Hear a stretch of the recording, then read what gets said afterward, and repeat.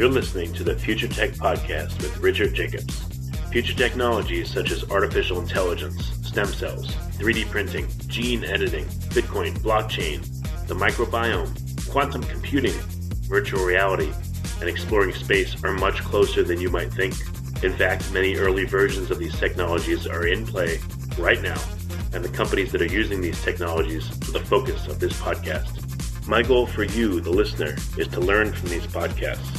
You may very well learn something that may change the course of your life for the better, steer you towards a new career, or give you insight into addressing a thorny medical problem. Remember, this podcast and its content is informational in nature only. No medical, tax, legal, financial, or psychological advice is being given. If you've enjoyed the podcast, please listen, subscribe, like, and tell your friends about it. Thank you.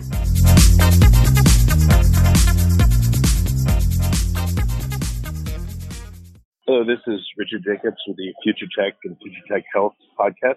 And I have Dr. Carey Chronis, who's a respected practicing pediatrician in Ventura, California. We host Dr. Carey's Baby Care on Cats TV in Ventura. And we're going to be talking about infants and how they sleep and how to make sure that they're getting the proper sleep they need. So, Dr. Chronis, thanks for coming. How are you doing? Very well. Thank you for having me. This is really a wonderful opportunity. I appreciate being able to speak on this important topic. I'm sure everyone hears, everyone talks about the parents and the impact on their sleep. But, obviously the most important impact is on the infant's sleep. So what got you into noticing or caring about how infants sleep? Well, a lot of it stems from the parents' sleep because the parents are concerned that they're not getting much sleep because they're struggling with how to deal with their child in the middle of the night and what to do, and always feeling the need to attend to them and to fix the problem and really not knowing how to go about that. So in essence, fixing one problem fixes both. You create a situation where the child or the infant is sleeping much better and the parent is sleeping much better. And the goal is for everyone to have a great long-term sleep routine. So what are some of the issues that cause infants, to wake up so many times? Is that just a natural thing and you have to just deal with it? Or, are there ways to have your infant sleep for longer periods of time? Well, it is a natural thing to a certain extent. No one sleeps all night long. We wake up, we look around, we go back to sleep.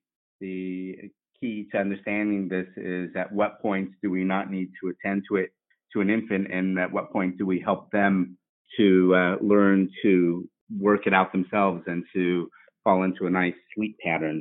And the age I really start to push that is at the 4-month mark. First off, I don't think parents realize how much sleep an infant really needs at first. I tell them that the infant sleeps more than their average teenager.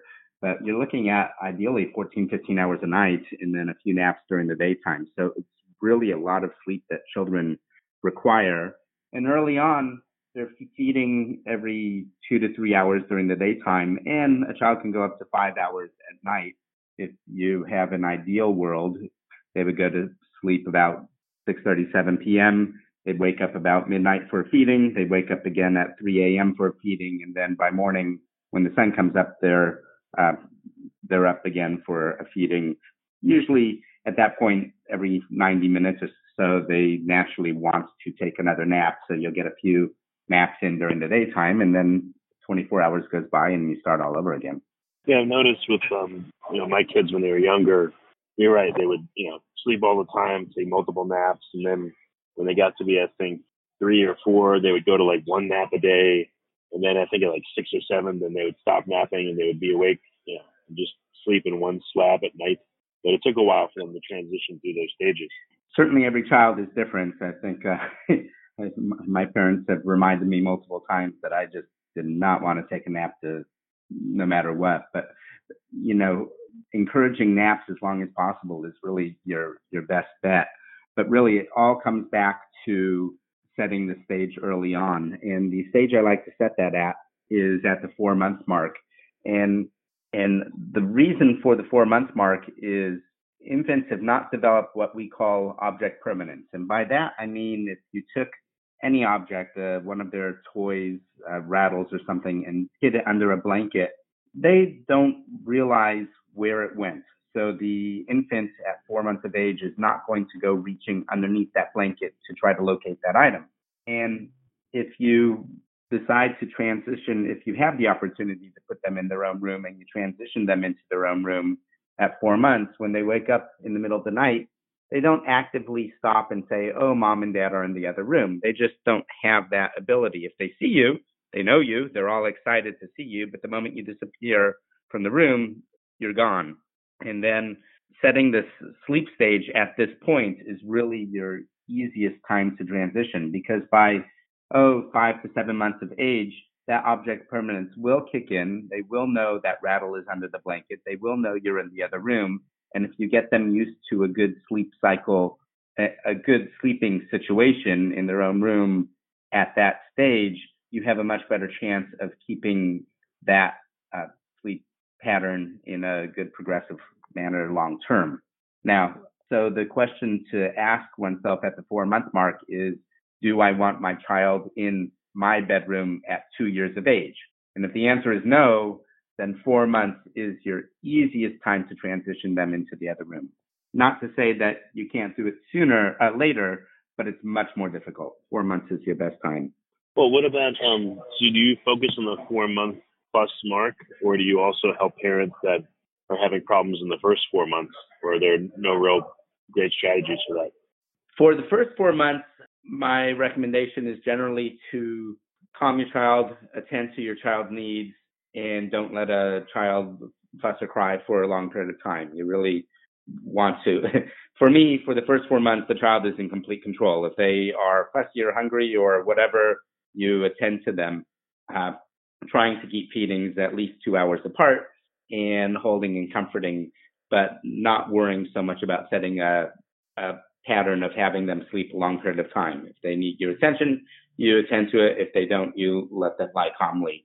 It's really at the 4 month mark that I start to work on setting that pattern that should feed long term. Again, if the child has their own room to be put into, 4 months is the best time. It's the easiest time, I should say. I discourage monitors. If a baby is fussing at 4 months, there's really no reason to go rushing into the room. If they're screaming their head off, it's good to go in and just make sure things are okay. Is your child jammed up against something? Is something wrong? Does the diaper need changing? Is there something that needs to be attended to? And if everything is okay, it's really okay to, give your child a few pats and leave the room. At that point, it's really up to the parent's discretion. Feeding should not be an option after 4 months of age. It's really the time to stop nighttime feeding. And I really discourage mom from being the pacifier. And if they're screaming, there are multiple methods. Some say simply leave them alone if everything is fine and things look good, let them cry and just walk away. Others will feel the need they just can't do that. So they will feel the need to want to calm their child. Ideally, they should not pick up their child at that point.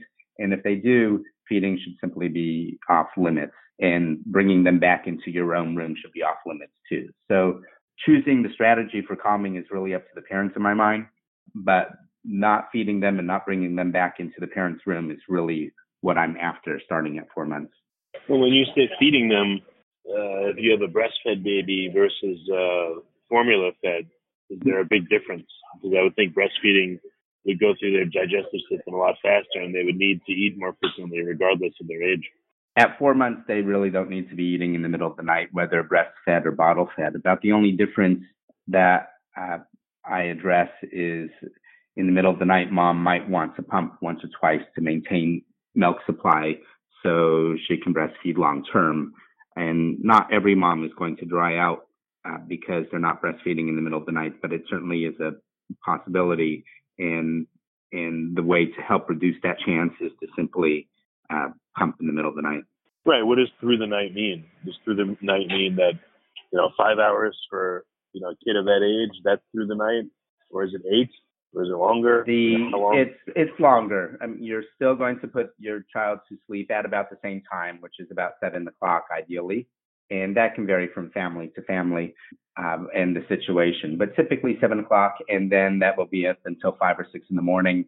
And again, no one sleeps all night long. So I do expect that child to wake up periodically look around, maybe make some noises, and then ideally soothe him or herself. Because what you really want is a child who learns to soothe himself, puts himself back to sleep when they wake up, and not rely on food or outside stimuli to put themselves back to sleep.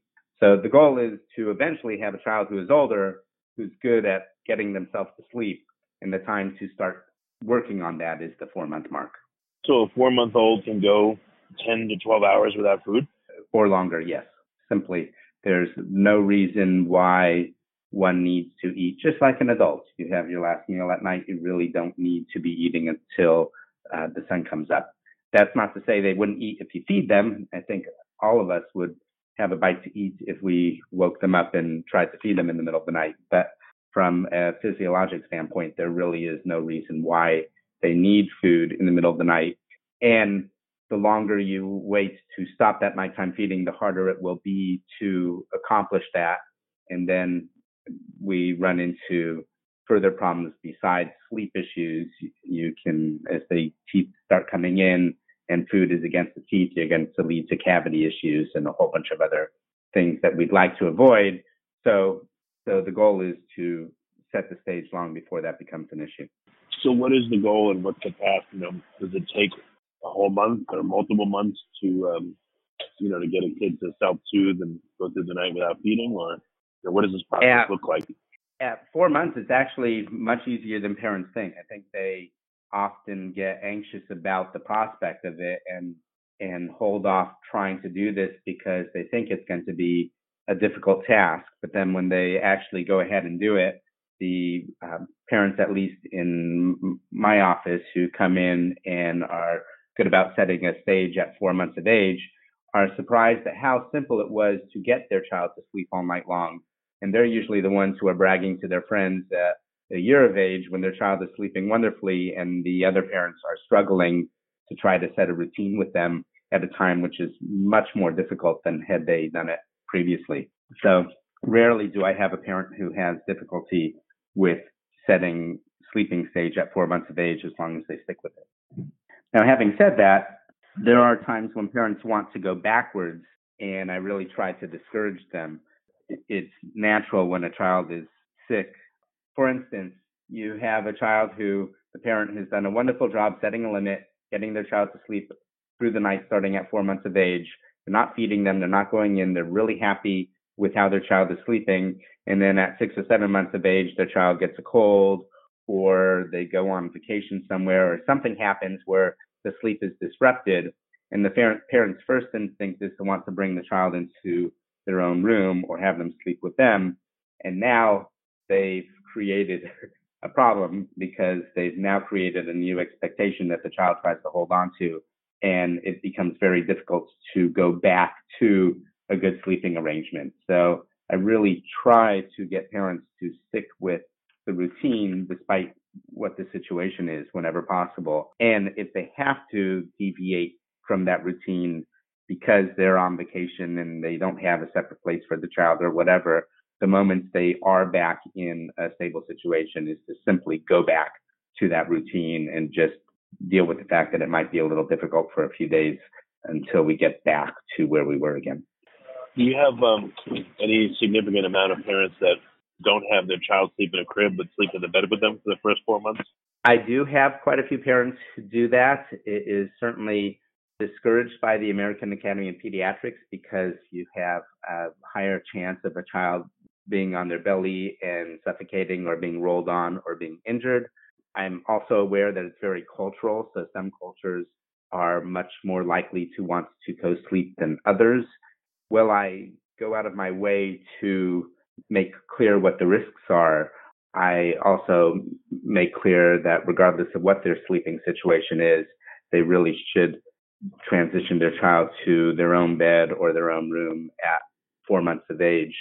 And to elaborate on that, there are many situations where parents simply don't have a separate room for their child at 4 months of age. That's just not an option. They have a 1-bedroom place, and they have the ability to put a crib in the corner or some other place. And it's at the 4 month mark that no matter where they're sleeping, I really encourage them to at least put them in their own bed and not go attempt to them and try to calm them if possible in the middle of the night, and also not feed them in the middle of the night. So, well, at 4 months, they may not have the luxury of putting their child in their own bedroom.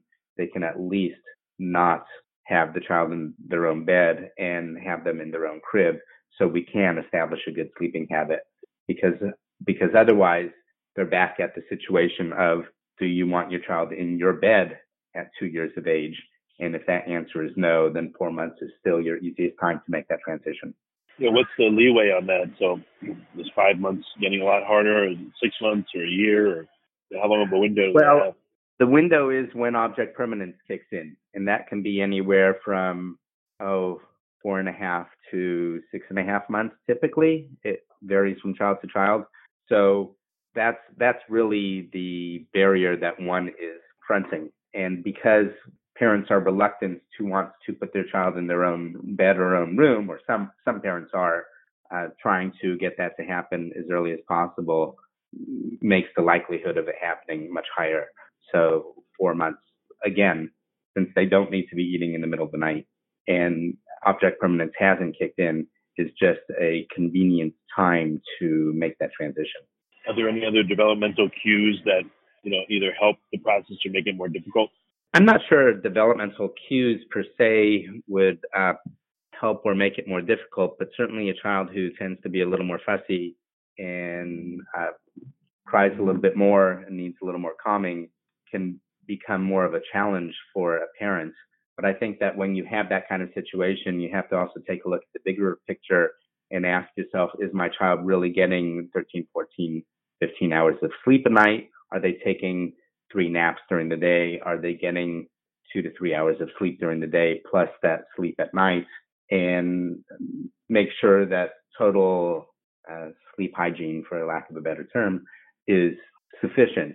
It's usually the child who isn't getting enough sleep during the daytime and night combined that tends to be a little bit more fussy and irritable. That's not to say that you can't have medical issues that can make it challenging. You could have a child who has reflux that's rather painful, and that the underlying condition may need to be addressed, or you might have some medical issues with the child that one needs to attend to.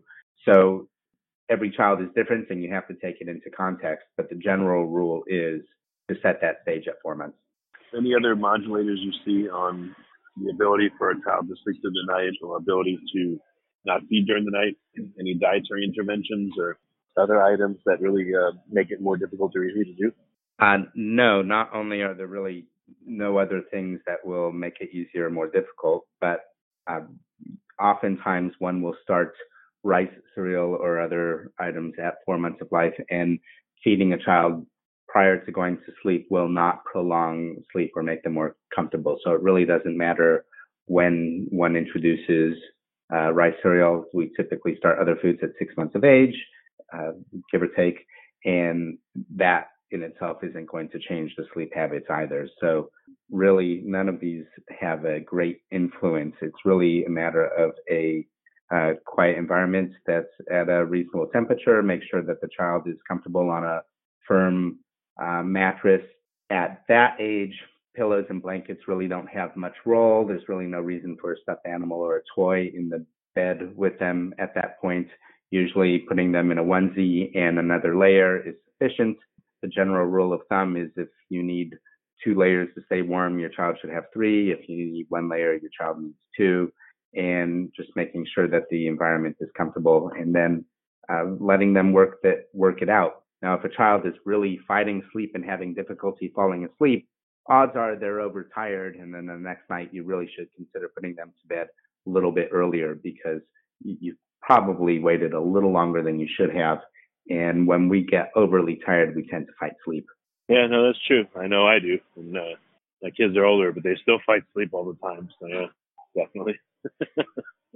Also, over the course of the next 18 months, from 4 months till 2 years of age, they will try to go backwards, usually 2 to 4 times during that period of time, meaning that they will try to push the limits and stay up and cry a little bit more and be a little more fussy. And the temptation is to give in and to feed them or bring them into your own room. And it's really important, though, during those times to be consistent. Don't feed them in the middle of the night. Don't bring them into your room in the middle of the night.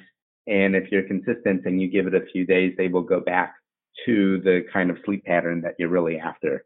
So it's usually an incidence of them, like I said prior, being sick, or you traveling somewhere, or them just sort of pushing limits or being overtired that makes us want to go backwards.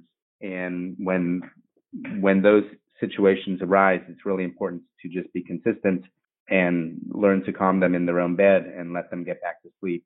And you will find that almost always they will go back into a nice sleeping pattern, and life is much easier for everyone. Gotcha. Well, very good. So what do you see as the future of your work? Where you want to take it now, or is it just you just want to help as many people as you can with this protocol? Yes. Well, a lot of my focus is on my Dr. Carey's Baby Care. Our Facebook page has, I think, over 650,000 followers and growing. The drcareys.com website is the basics is laid out, and we're starting to put more articles on that will flesh out a complete book for expectant parents. And so that's the direction we're moving with the work of Dr. Carey's specifically. So it's not just sleep, but covering a whole bunch of other baby issues that are important during the first year of life, and eventually the first 5 years of life is where we plan on taking this. Well, very good. And what's the best way for people to get in touch and to learn more?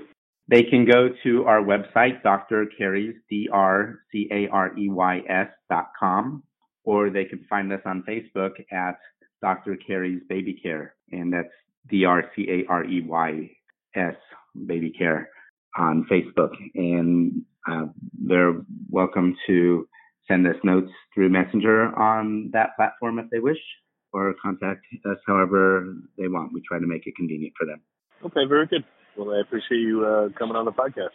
No, thank you very much. It's nice to talk about this subject. The more parents can get their child to sleep well, the happier everyone is, I think. Excellent.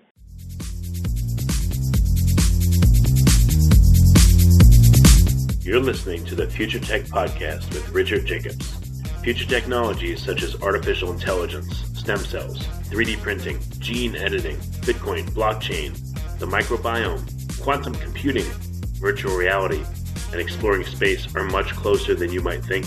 In fact, many early versions of these technologies are in play right now, and the companies that are using these technologies are the focus of this podcast. My goal for you, the listener, is to learn from these podcasts. You may very well learn something that may change the course of your life for the better, steer you towards a new career, or give you insight into addressing a thorny medical problem. Remember, this podcast and its content is informational in nature only. No medical, tax, legal, financial, or psychological advice is being given. If you've enjoyed the podcast, please listen, subscribe, like, and tell your friends about it. Thank you.